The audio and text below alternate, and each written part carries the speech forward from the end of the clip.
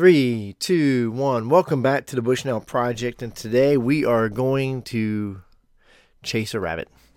I want to talk a little bit about some of these huge controversies that are going on right now that are a byproduct, really, of the much bigger picture. And I want to start off by quoting from Scripture, since I'm all about reading God's Word.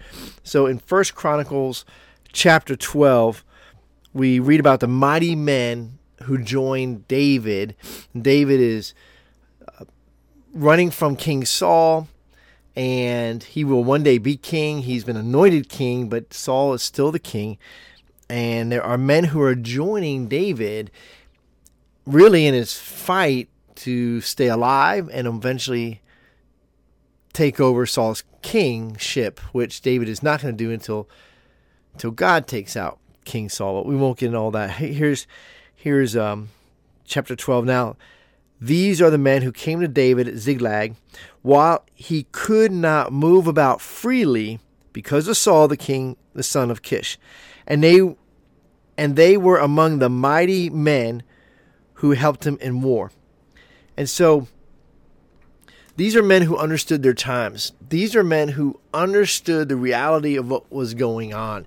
They weren't picking a political side. They weren't they weren't saying, well, I agree with this or I agree with that. They were, as best as they could understand what was going on, they were making a choice and putting their life on the line. Now, we don't have a lot of that really happening here in the United States of America. We might have it happening a little bit in Canada, as some pastors and others are saying enough is enough, and we're going to worship God, and it doesn't matter what you do to us. I'm not going to stop preaching the gospel. It doesn't matter what you do to us. That's not really happening here in the United States. For the most part, all these supposed freedom-loving Americans have caved in to, well, we just need to get along. Now, not all, and in some places it's definitely not as crazy as it is in others. But here's what I'm noticing with this guy I guess he's got a podcast, or I don't know, Joe Rogan. I've heard him some. I've actually listened probably to a total of 3 hours of Joe Rogan, and I like him, and he doesn't claim to be, or at least not, maybe something has changed most recently, but as of 3 or 4 months ago, he was not a confessing Christian. He didn't claim to have any likes as far as it came to Christianity or God, but he is a learner. He is a man who is trying to navigate this world and gain information. He wants to be a mighty man. He wants to be a man that understands the time. So another thing that it says about the mighty men of David later on is that they understood the times. And I think Joe Rogan is trying to understand the times, and he's trying to do it in a way that's entertaining and funny, captivates an audience that then also goes on his journey. And so he does the work of going, hey, here are the questions I have, here are the issues I'm having, or here's the things that I like, and I want to talk about them. And so then he brings on experts or brings on personalities, and they talk, and he has these interviews. And it is obviously very entertaining and financially very awarding to Joe Rogan.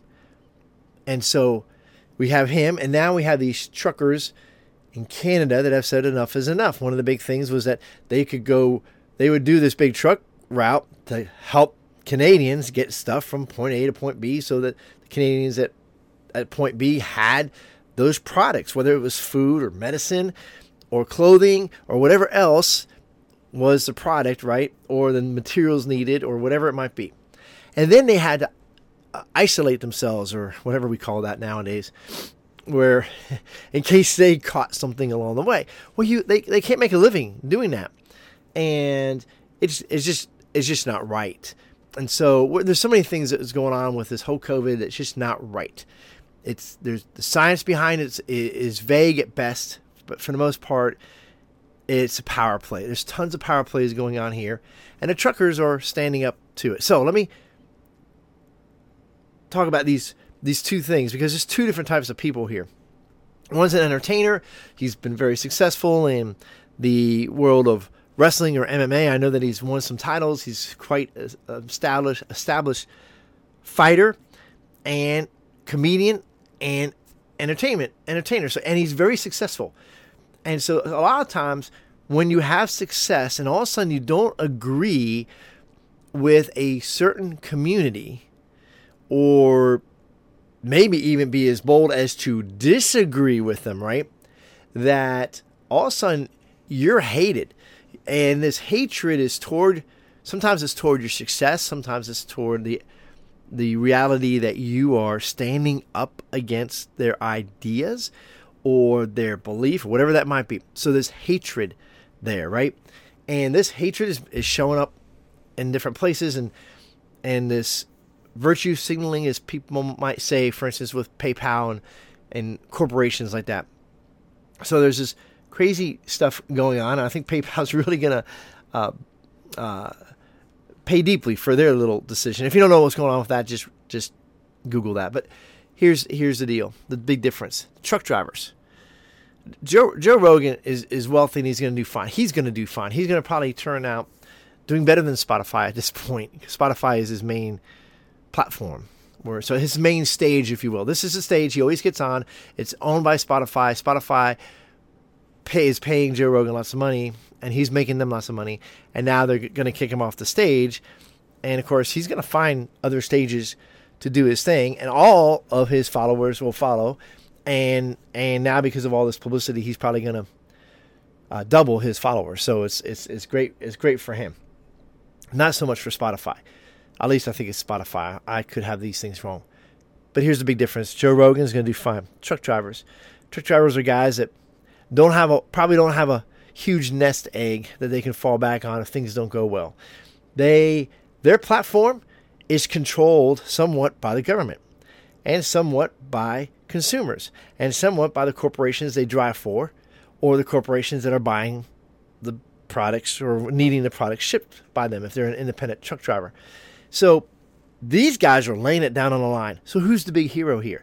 Who are the men of valor? Who are the men who understand the times? Who are the mighty men here? Well, I wouldn't say Joe Rogan is not a mighty man, but I would say that the truck drivers are. And my hat's off to them. And I hope they need to stay there until this craziness of having to, and isolate is not the right word. I can't think of the right word. But where they do a run, and then they can't do anything for 10 days. That's just crazy.